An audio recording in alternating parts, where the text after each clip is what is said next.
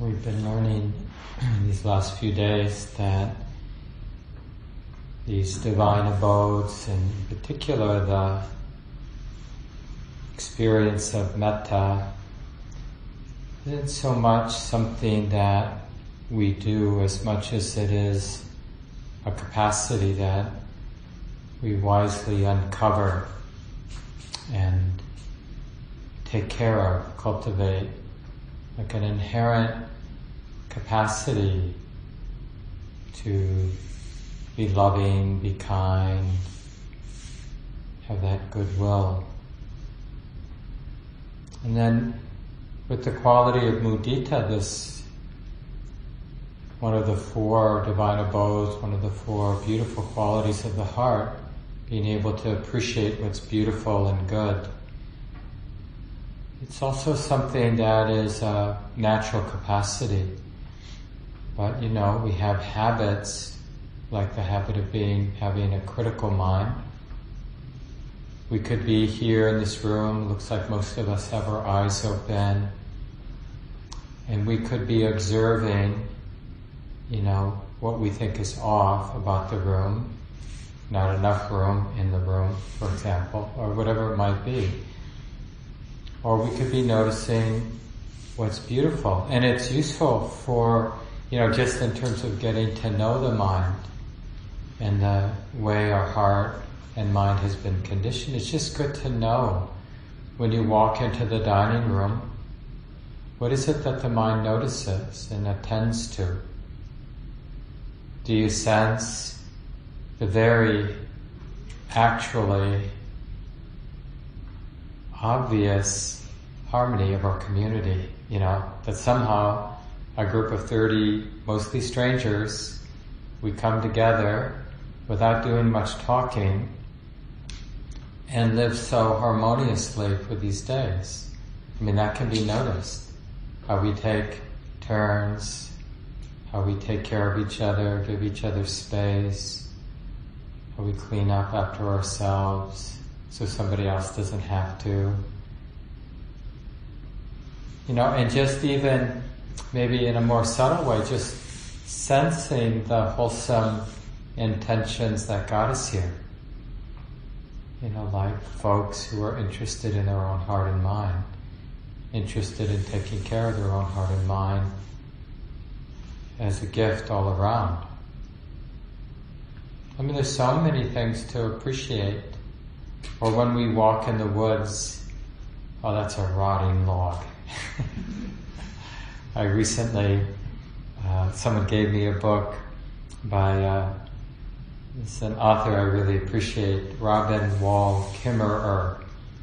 She's an indigenous woman and a professor of botany or forestry, something like that, out in Syracuse, New York, and she's written a couple books. The first book is rewriting, I think, of her dissertation, and it's all about mosses, which is really, I just found this beautiful. And she's weaving together sort of Western science about plants, and there's a lot new in terms of how scientists understand trees and mosses, and interweaving indigenous wisdom with kind of Western scientific knowledge.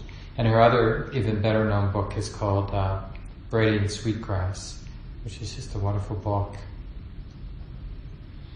But one of the things about reading this book on mosses is, here's somebody who so delights, so appreciates the wisdom of mosses and understands, and so doesn't see a moss she doesn't like. And then there are those of us, who are thinking, well, the forest would look a lot better if there wasn't all this droopy moss everywhere, hanging on branches. And it just causes the trees to rot faster because it holds the moisture. Someone's got to clean up this mess.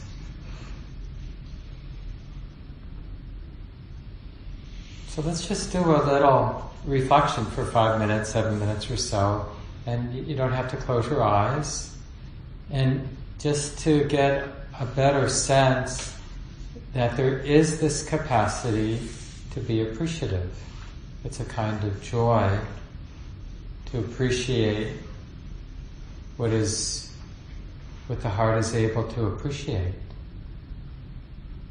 Do we have right here and now the capacity to bring to mind what's good and to appreciate it? Wherever, however you can find it. It's kind of a contest, except you won't get graded.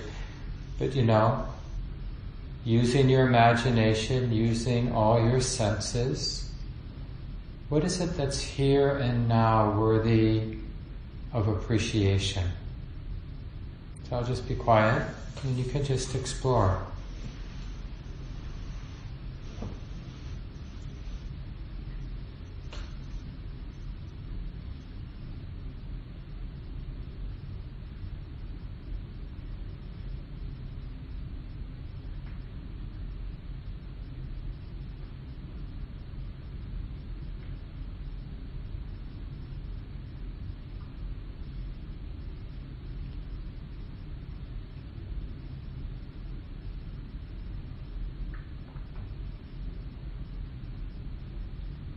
It's okay if you feel like a deer in headlights. But it often is very obvious things like a group of people sitting silently. That's something to appreciate. Being in a room where I'm guessing most of us feel pretty safe together. Don't have to watch our back.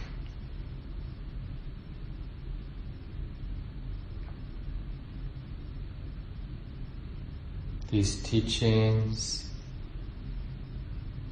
being part of this lineage of wisdom and love, one generation after another, that somehow human beings were able to get in touch with these teachings, put them into practice, realize what the teachings are pointing to well enough that they could live and express and share the fruit of their practice so that the next generation could hear it and practice it and benefit from it and pass it along.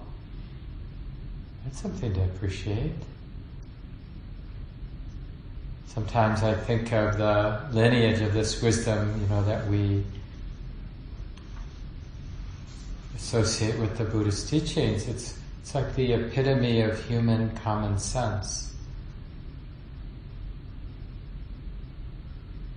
And then whenever you find something that's worthy of appreciation, there's a sense of, what do we do when we're in touch, aware of something that is worthy of appreciation? And, the short answer is we pay attention to it. Oh, this is worthy of appreciation. And then that, willingness to be sensitive to what is beautiful and good, often seeing it in another, but hopefully seeing it in ourselves.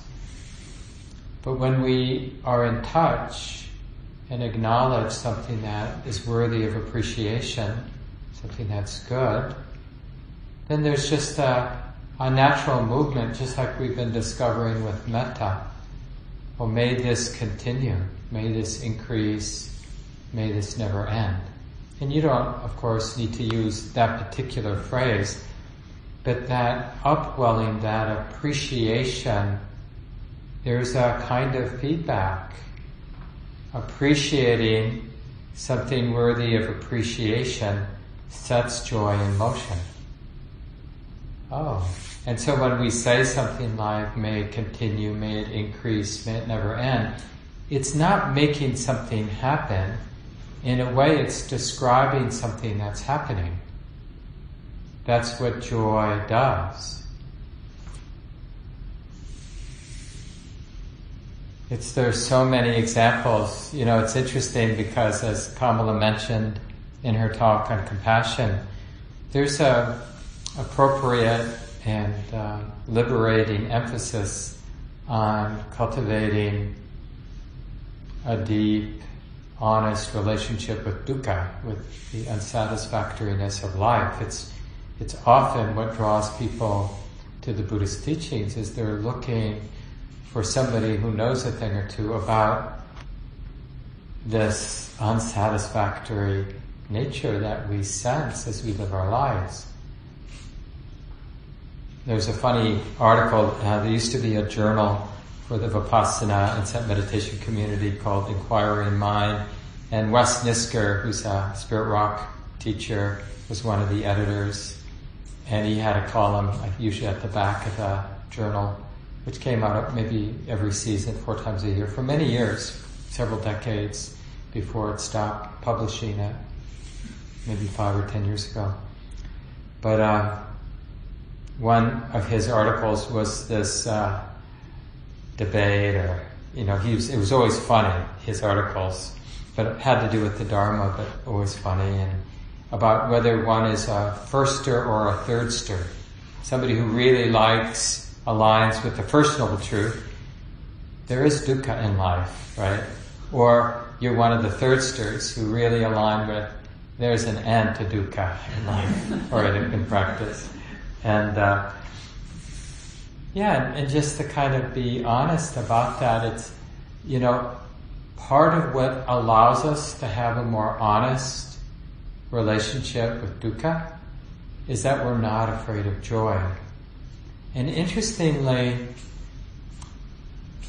we can be afraid of joy because it challenges, interestingly, we like our negative dramas. They're juicy, like the world sucks, I can get behind that. and it's sort of, the world may suck according to my belief, but at least I know what's true. This sort of arrogant certainty, like I've got this conviction, and that makes me feel real as a self. In a way, it can, on the surface, provide some solidity, but it's really the ultimate deal with the devil, like this fixed idea. And it's not that much better to think in rosy tones that the world is great, because both of those fixed stances take an ongoing defense. We basically have to massage reality to fit our view that either things are great or life sucks or is bad or something like that. I remember Sayadaw Tejaniya, one of our teachers, asking a group of teachers as we were interviewing with him, he could put us all on the spot, is the Dharma optimistic or pessimistic? And then he'd sort of stare at people until they committed. Thumbs up or thumbs down. And everyone knew it was a setup, and just trying to avoid having to commit. I sort of cowered down, so I didn't, because I knew I didn't want to be embarrassed, right, and get it wrong. So I just sort of waited, because I knew he'd give us the answer. And he says, neither. It's realistic.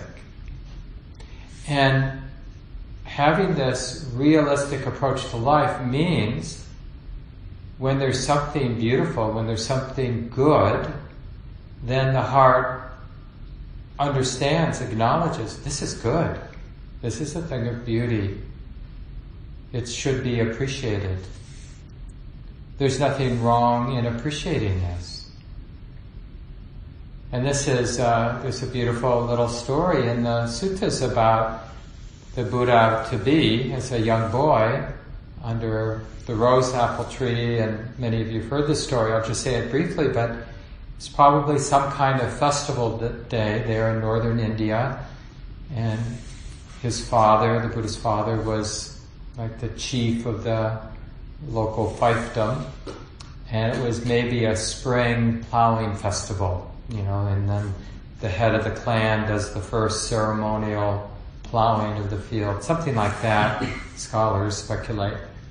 And they had the little boy, the prince-like person, sitting under a tree, maybe a little fence to keep the little boy, but because it was a festival day, people weren't working like they maybe usually did. It was going to be a big feast. Maybe there was music, who knows, but it was a happy day. And the little baby grooving on the positive energy in the community. And probably because of the inclinations of this little boy, having lots of wholesome spiritual inclinations, the Buddha-to-be's heart just settled into a beautiful state of absorption, concentration. The hindrances, the defilements went far into the background. Lots of bliss and peace, rapture. And the story was told because during the Buddha's practice, before his deep insight, awakening, he had been doing a lot of ascetic practices and finding them not really leading to the full unshakable release.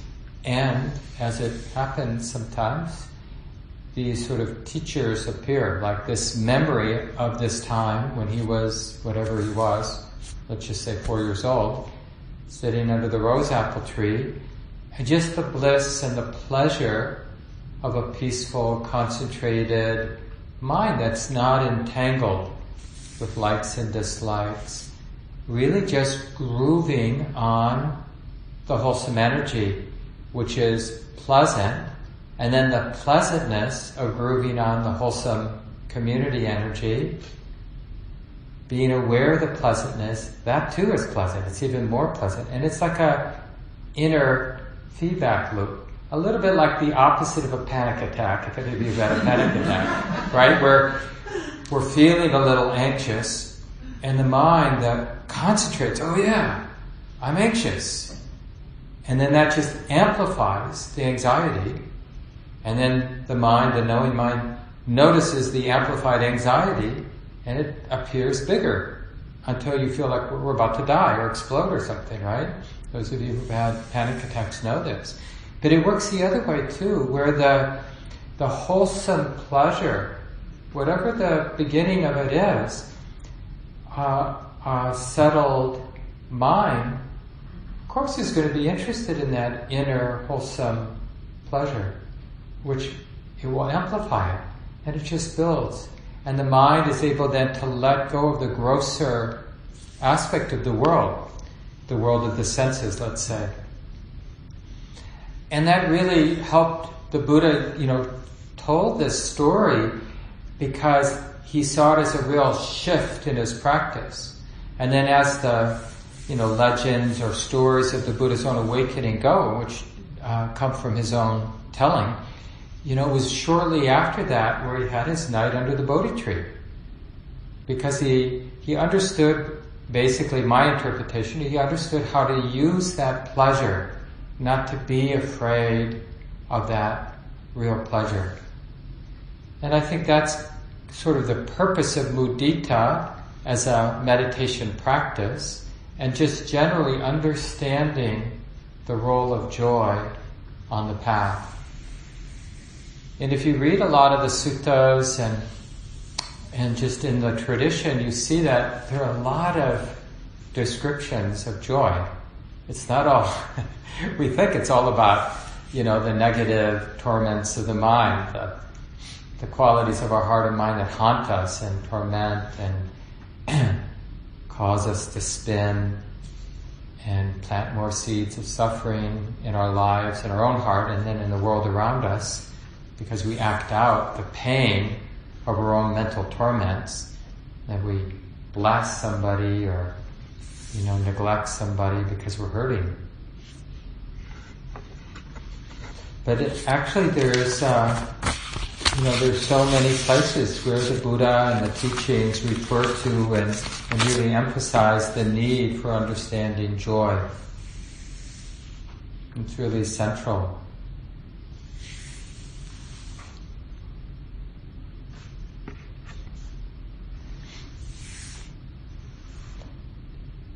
And it's actually like to challenge ourselves, especially when we get on retreats, because it's a real change in lifestyle, and the body can hurt just because we're sitting a lot and, we're conforming to a schedule and all these different routines that we might not be used to. And it can I don't know, at times at least feel almost inappropriate to ask, like, is it okay to feel happy here? Or is it just supposed to be a grind? I mean, even on a metta retreat, which the whole idea, is that we're abiding in wholesome state of loving kindness. But it's really useful, like, to get interested in that happiness, a pleasure that's trustworthy. And I would feel fortunate that from the very beginning, I just had some intuition. It's like I was really drawn initially to Buddhism, as I think Kamala mentioned last night. A lot of us, I think this is true for, because I was aware of suffering and unsatisfactoriness and death and just like things that our culture doesn't really explain very well. And I was interested, well, who has something to say about what I was directly experiencing? And I found the Buddhist teachings had a lot to say that aligned with my own experience. It felt really like a sigh of relief, and like I could trust these teachings because they spoke to my own experience. But we also want to learn to acknowledge there are moments of joy, and I have to have an honest relationship with the moments of joy. And really, it's interesting, we don't really understand things until we start to have a vocabulary. The concepts, the vocabulary helps us get organized. Like there's the happiness of having ice cream, assuming you like ice cream, or some ordinary sense pleasure, like really practicing well and then being able to go to bed at 9:30 or whenever you go to bed. And just that, oh, I get to put the body down. The body gets to rest now. How sweet is that, right? And that's an ordinary sense pleasure. Or maybe you really like the soup. And like, oh yeah, that's a nice sense pleasure. Or you like to sit on the couch by the gas heater in the dining room. Or you like to look at the trees. Maybe you're one of those people who like moss. And just the greenness and the rain, and it's like the whole forest comes alive, especially because it's been relatively dry this year, I understand. Yeah. And it's like people are suspicious of happiness. Isn't that strange? Suspicious. I was going to read it, I had to take some things out of the talk, but there's a book by, it's really from interviews with Desmond Tutu and the Dalai Lama talking together, and somebody listened in on their conversation and turned it into a book. And it's something like the Book of Joy. And at the very beginning of that book, the Dalai Lama, if you don't know, Desmond Tutu was the head of the Episcopal Church, I think, in South Africa, and just a bundle of joy. I've actually, besides seeing it on videos, I heard a talk of his once when he was speaking in Berkeley, California. And he's just, I like the Dalai Lama, just has that bubbly, irresistible sort of joy. And, both the Dalai Lama and Desmond Tutu, most of their life, they've been part of a very painful, difficult struggle. And it's just all the more impressive. Or when you're around someone like Thich Nhat Hanh, which I've been able to do a little bit in my life.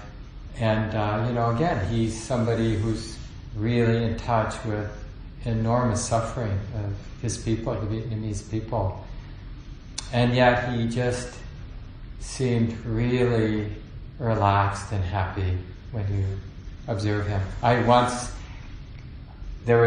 out at Plum Village, and we were having some event in one of the little hamlets. There's sort of several monasteries, they call them hamlets, within a couple of miles of each other, because it's a pretty big community there. And we were visiting one, and this was like a 3-week retreat for experienced practitioners, and And this was the newest one, and I was sort of wandering around. Everyone was sort of sitting in the meditation. I was like, I'm going to check this place out.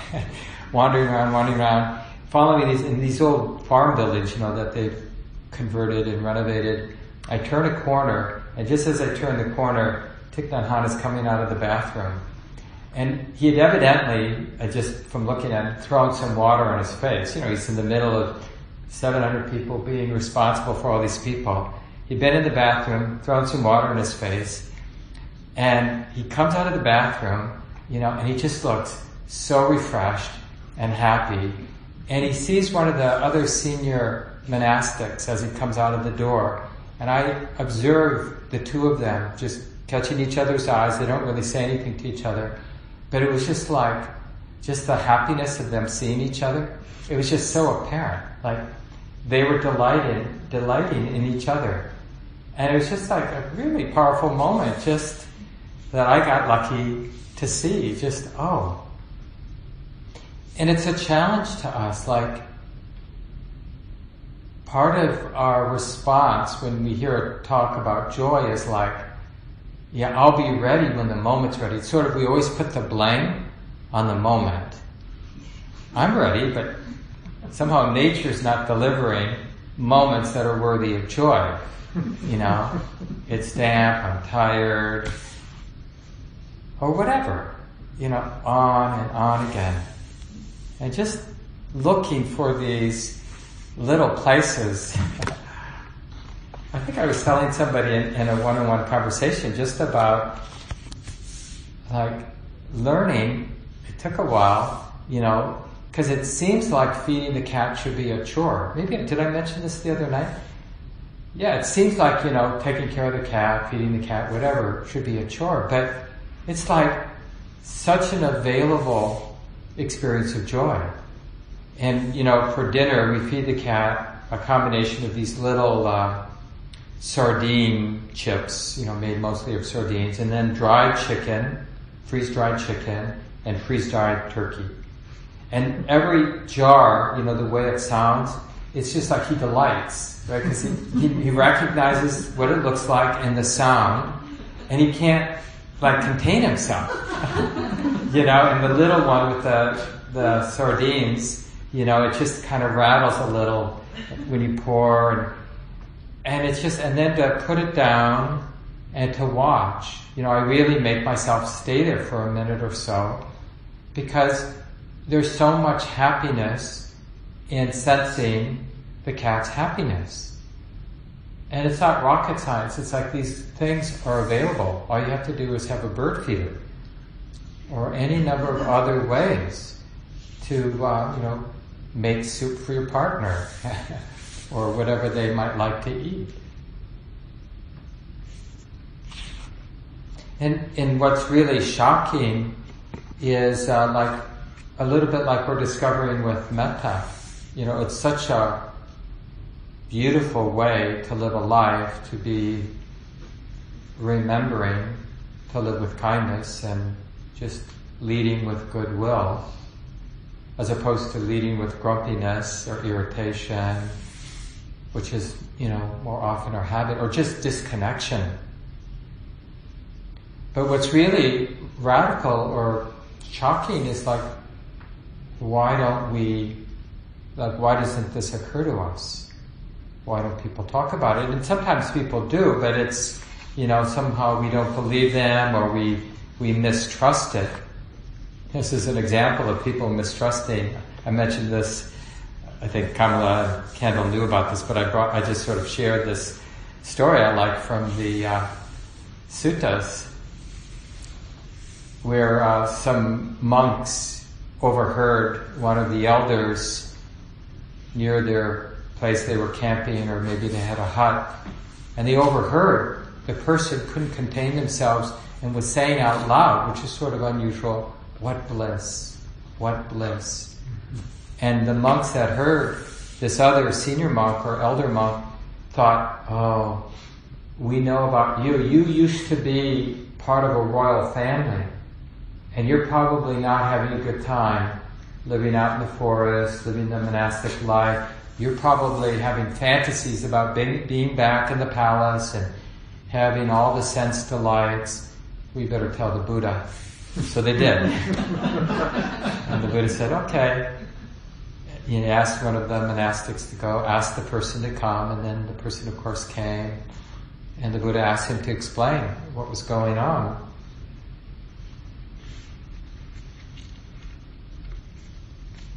And he said, the Buddha said, what compelling reason do you have in mind that when going to the wilderness, to the root of a tree, to an empty dwelling, you repeatedly exclaim, what bliss, what bliss? Of course, the Buddha knew this was a perfect setup, right, for the teaching of the other monks. And he answered, when I was a householder maintaining the bliss of kingship, I had guards posted within and without the royal apartments, within and without the city, within and without the countryside. But even though I was thus guarded, thus protected, I dwelled in fear, agitated, distrustful, and afraid. But now going alone to the wilderness, to the root of a tree or an empty dwelling, I dwell without fear, unagitated, confident, and unafraid, unconcerned, unruffled, my wants satisfied, my mind like wild deer. This is the compelling reason I have in mind when going to the wilderness. I repeatedly exclaim, what bliss, what bliss. And then the Buddha sums up, which he often does after this sort of setup where he's using somebody's experience to make a teaching, and he responds in verse often, at least as it's recorded. And he said, from whose heart there is no provocation, and for whom becoming and non-becoming are overcome. This one, beyond fear, blissful, with no grief, is one even the devas can't see. And it's sort of a little bit of a paradoxical statement there. But I think the point is, it's like one is living as nature, the activity of nature, blending with nature. It doesn't stand out as somebody in the woods trying to become enlightened, trying to be good, avoiding being bad, but just the activity of nature, empty of greed, hatred, and delusion. So the way that's often said in the tradition is like even the devas, the angelic, refined beings, even them can't distinguish them because there's no selfing going on. And I really love that story. What bliss, what bliss.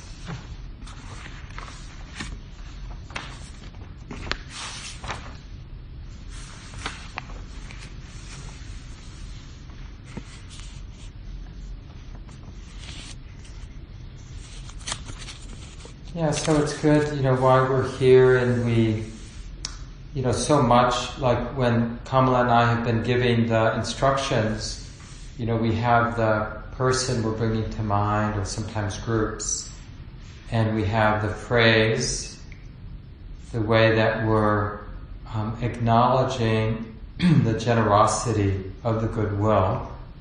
We use the phrase to help sense that. And then we often create a little pause so we can notice the sense of the heart, the good feeling. And remember, sometimes, it feels like the heart's cracking open, because it's been so closed, or so like a fist that's been closed a long time. And we open it, it can hurt a little bit. But that still feels good, even if it feels like it's cracking open, or we're just aware that how held the heart is. That even feels good. It's better to know than to not know.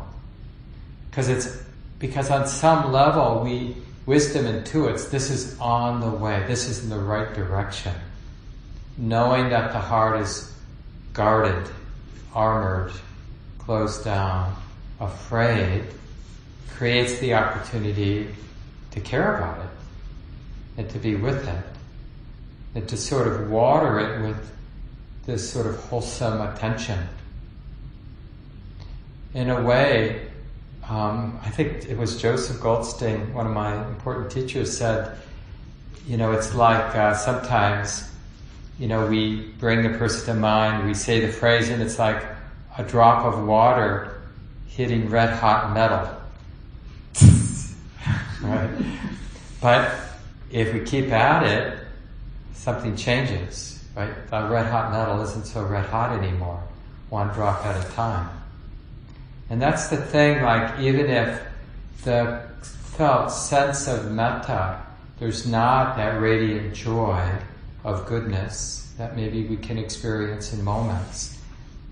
But we stick with it because we have some faith, some confidence that the heart is capable of opening in a natural, whole, radiant way. Maybe it's a distant memory, or maybe it's even borrowed faith because people see or sense that goodness in us, right? And we have a good friend. I mean, that's really, in a way, that's a good definition of a good friend. Somebody who sees, senses our goodness, and doesn't forget our goodness even when we're being a jerk or being kind of unwise. You know, they know, they don't forget that capacity. And that's part of what metta practice and joy practice is about, is keeping that in mind. The Dalai Lama, I don't know where I heard this or read this, but he once said of mudita, this appreciative joy, that it increases your odds for happiness.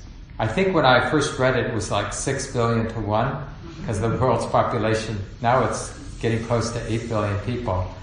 So, because anybody having a little success, a little ease, a little happiness is something to appreciate. It's actually a cause for happiness. So when you see somebody who's walking and for whatever reason they seem serene and happy, take a moment to be happy for them. You know, or you see a salamander or a banana slug, especially now that there's some more moisture, they kind of had the run of the place. Even the gravel pathways aren't a problem for them when it's this wet, right? And it's like, mudita. You know, may this happiness you have continue, may it increase, may it never end. Now we know things are going to keep changing, but that wish is very generous, that happiness continue and increase and never end. It's not about being realistic. You know, that it's really understanding what the right medicine is in any moment. Is this the moment where I need to bring to mind the unsatisfactoriness of things to sort of appropriately tamp down lust gone wild?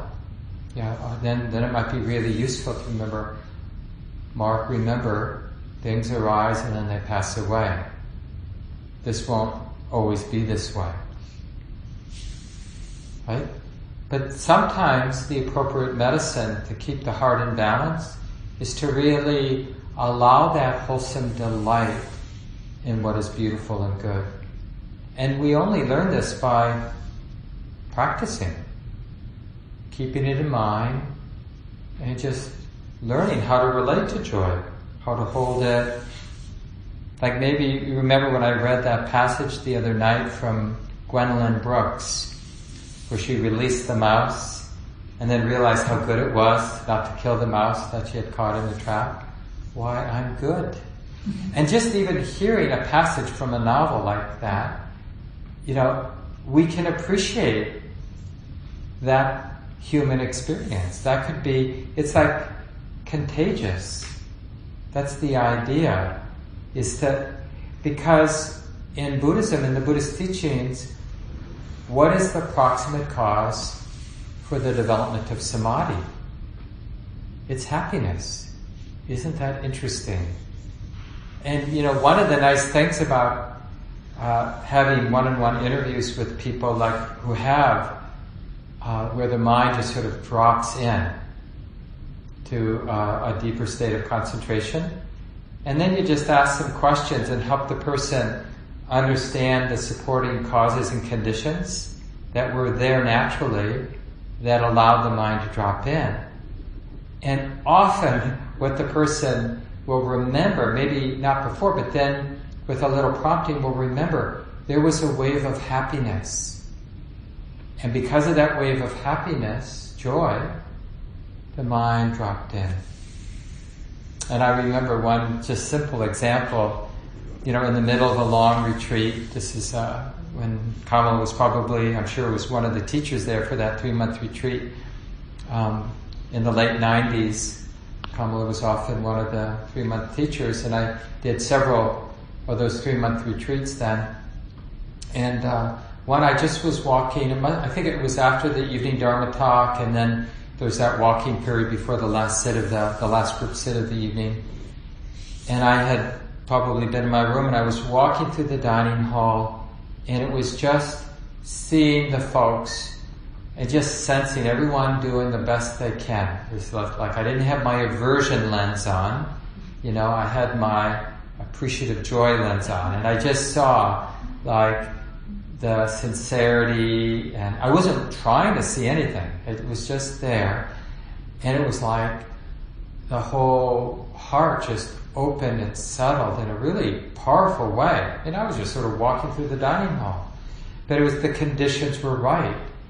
And the last straw for the opening and the dropping was simply the joy of appreciating the community of my fellow retreatants practicing well, doing their walking practice, doing their sipping tea practice, being silent together, not rushing, being in community, in this harmonious community with me.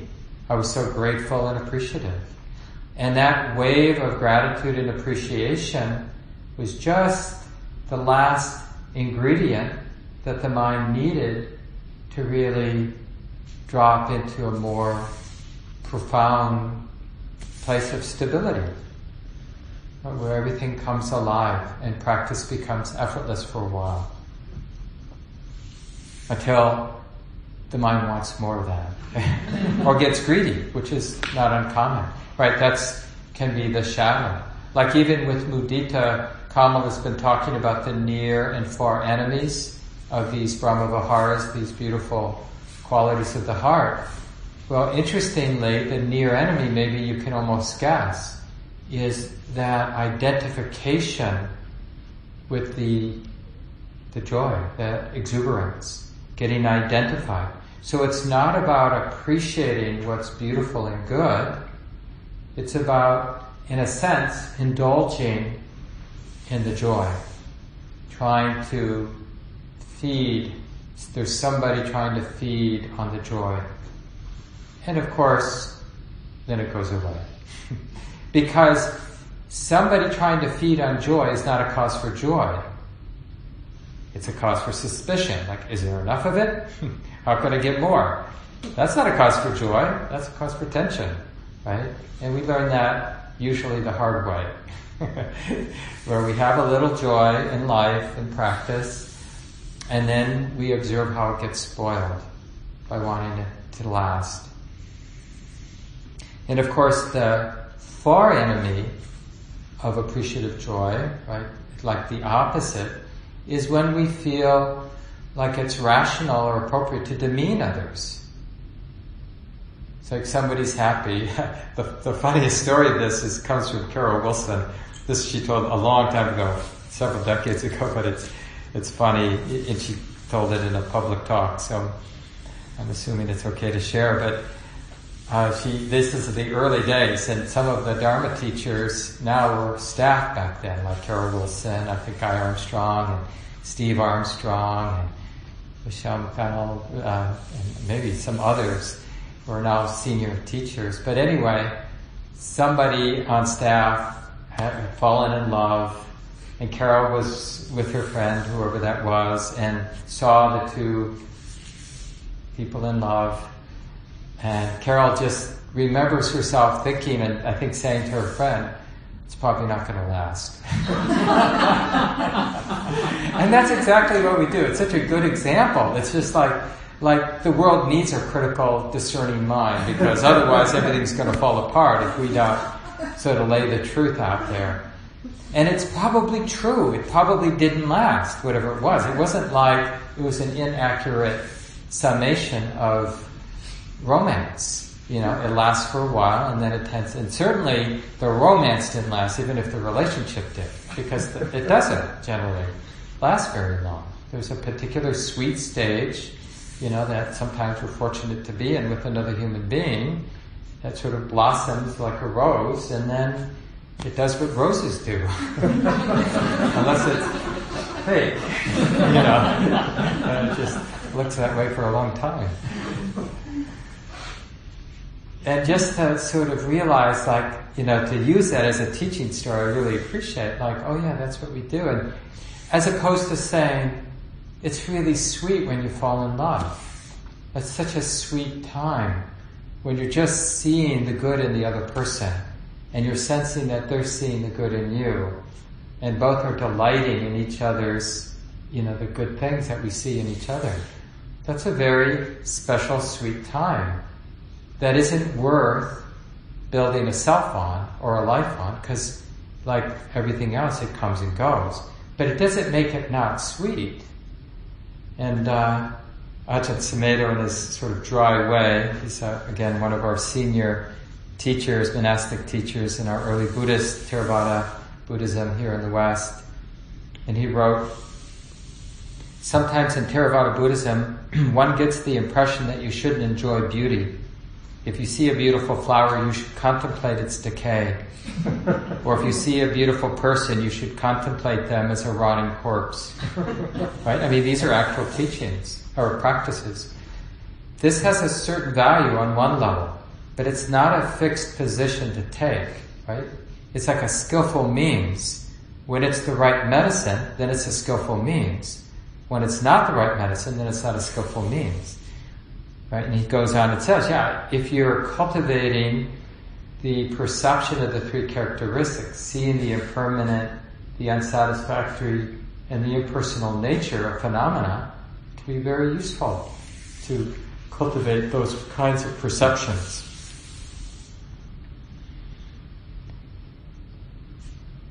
But it can leave the impression, now I'm reading again, but it can leave the impression that beauty is only to be reflected on in terms of these three characteristics, rather than in terms of the experience of beauty. This is the joy of mudita, being able to appreciate the beauty in things around us. People who can't see the beauty of the good or the true are really bitter and mean. They live in an ugly realm where there's no rejoicing in beauty and goodness and truth. Once you have insight, then one finds that one enjoys, delights in the beauty and the goodness of things. Truth, beauty, goodness delight us. In them we find joy. That is mudita. And it's really like mudita in a way is the outer expression of what we find when we learn that joy of seclusion.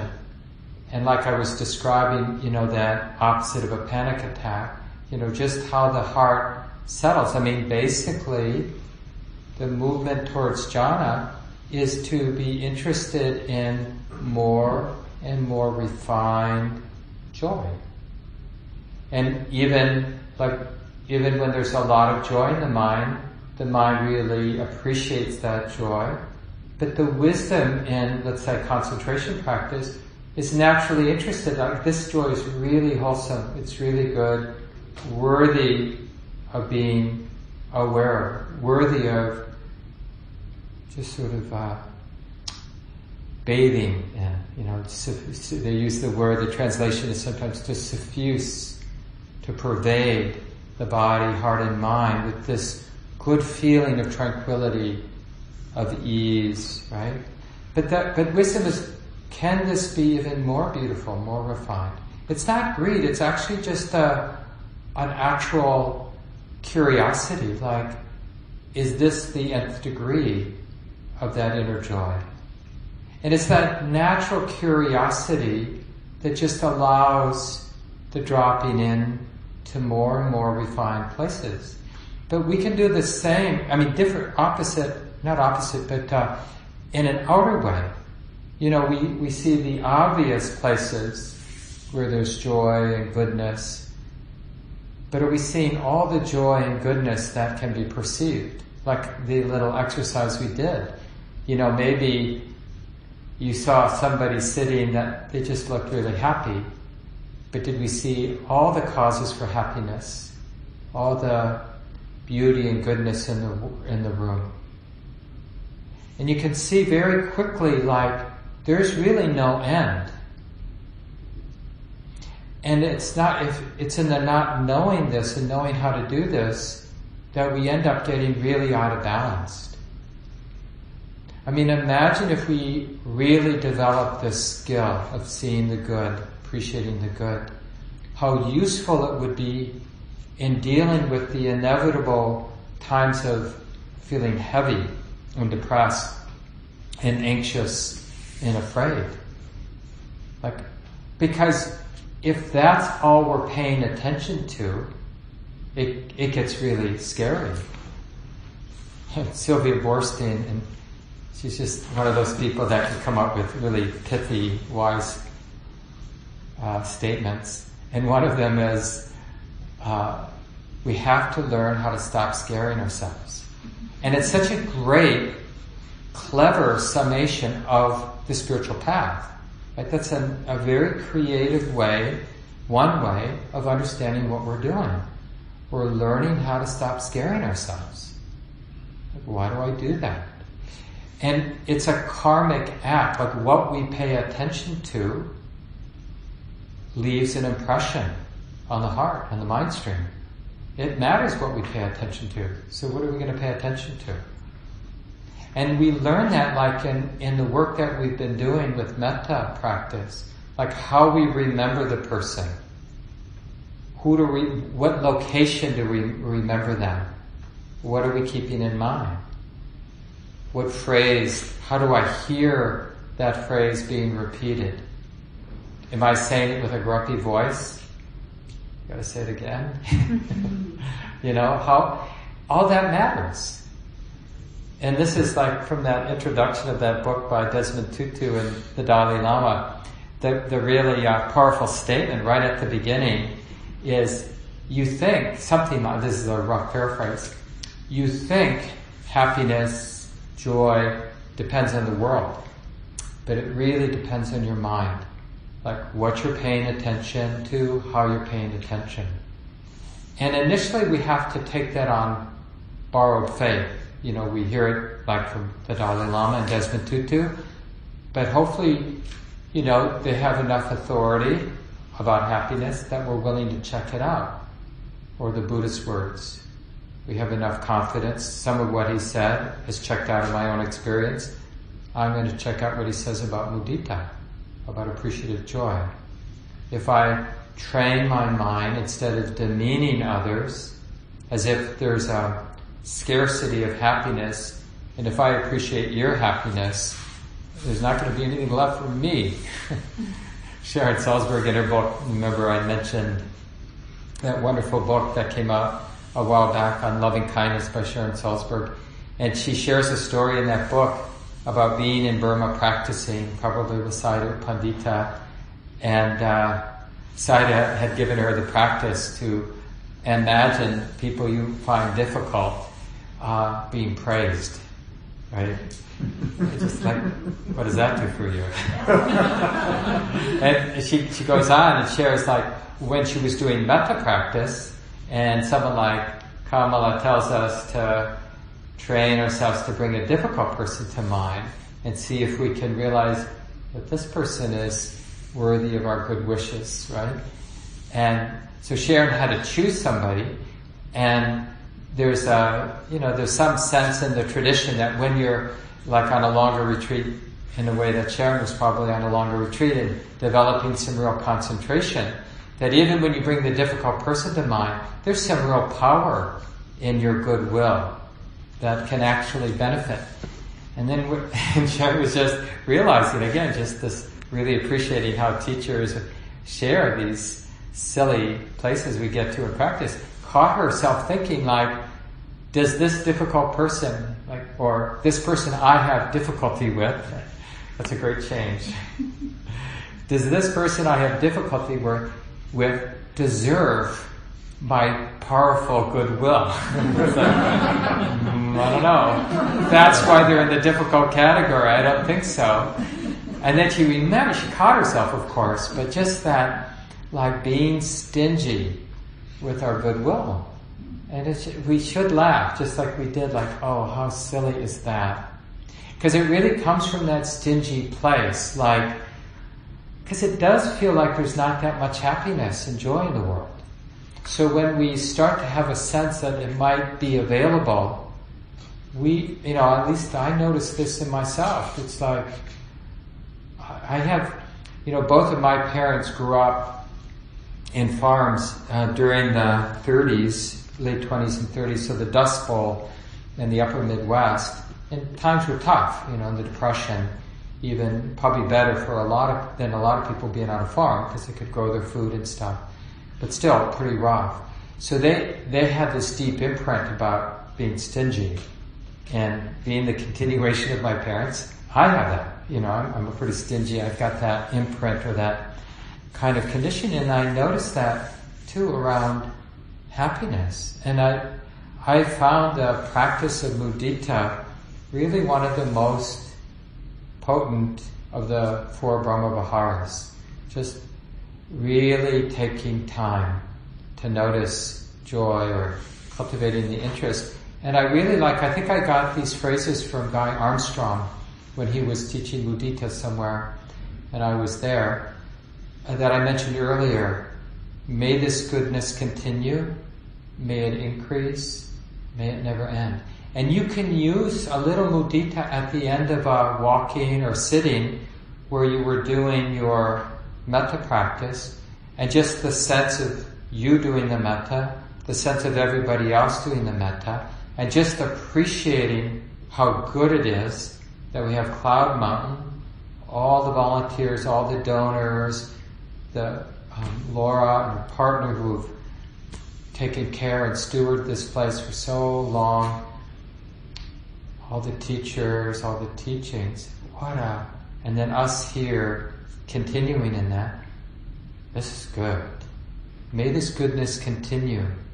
May it increase, may it never end. That's not such a stretch.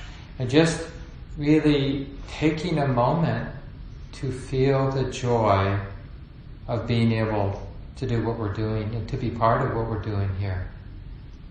As opposed to, okay, one more sit down. How many more? I've got Tuesday morning, Tuesday after Tuesday evening, Wednesday. Which is kind of what we can do when, we're hyper-focused on the pain in the knees, or on missing our kids, or partner, or dog, or whatever it might be, or bed. It really matters what we pay attention to. So just end by reading a poem. I have a couple of fun ones, but I'll just do one. This is somebody in our community recently passed away, and she was a wonderful person, really impactful person. Last part of her career, even as she was struggling with cancer, she was a family court judge and really wanted to change the nature of family court from being this adversarial, one side versus the other in a divorce or around who gets the kids and that kind of thing, to what would family court look like if it was based on love? Anyway, this is a poem from her brother, who's a writer, and in part talking about her cancer and just about mudita in a roundabout way. So it's called Stage 4, and the author's name is Mick Cochran. Now I believe in everything.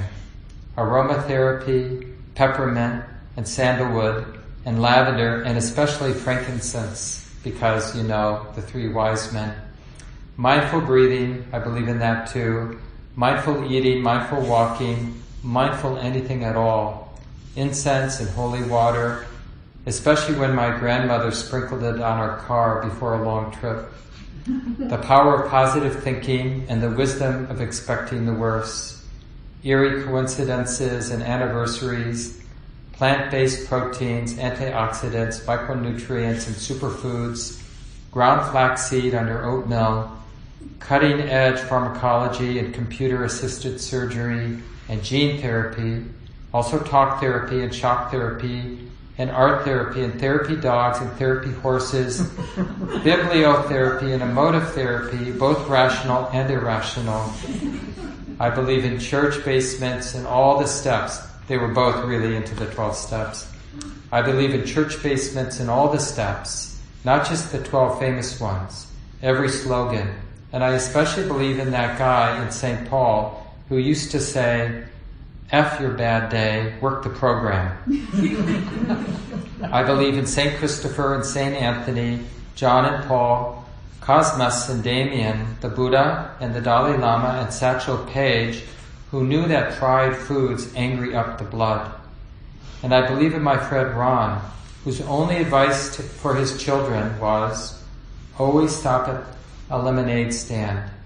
Doesn't matter where you're going, who's waiting for you, or how late you are.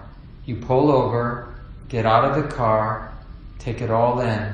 Savor the sun on your face, the sweetness on your tongue, this little kid watching you drop a 20 in her jar. Right? That would be a moment of mudita. Just that smile or wonder or awe in the child's face. You have $20 to spare.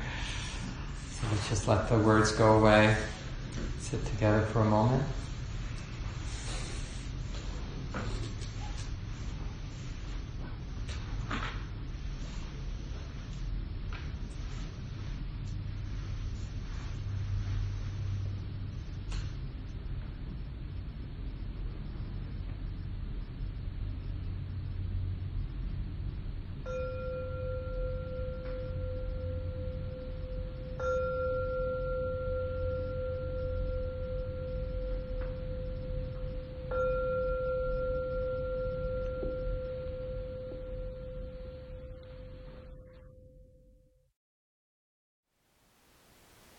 Thank you for listening.